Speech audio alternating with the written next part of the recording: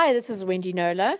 A voice clip, a WhatsApp voice clip purporting to be sent by a warrant officer du Plessis of the SAPS warns that fraudsters are standing at well-known supermarkets, Boxer and Shoprite, and offering people 5 gigs of data from Vodacom and a doctor's appointment, bizarrely. Take a listen.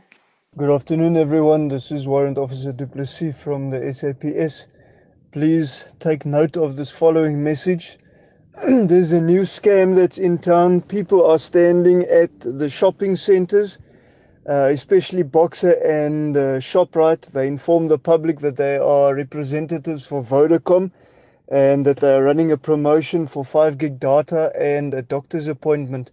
They request your cell phone number, then they take your cell phone from you. They remove your SIM card and they write down the IMI number.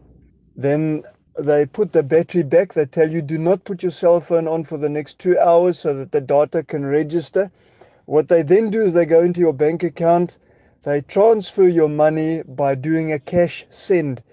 The problem is that we do not know where the money is withdrawn because we cannot see on the system where it was sent to.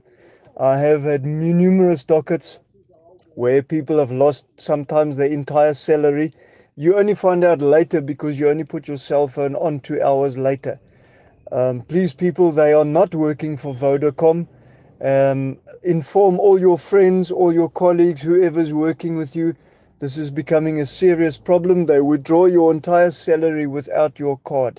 I'm happy to report that it is a total hoax. Here is Vodacom spokesman Byron Kennedy.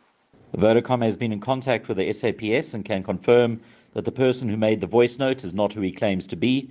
It's important to note that Vodacom does not promote doctor's appointments alongside data bundles. Criminals also cannot simply access your bank account by doing a fraudulent SIM swap.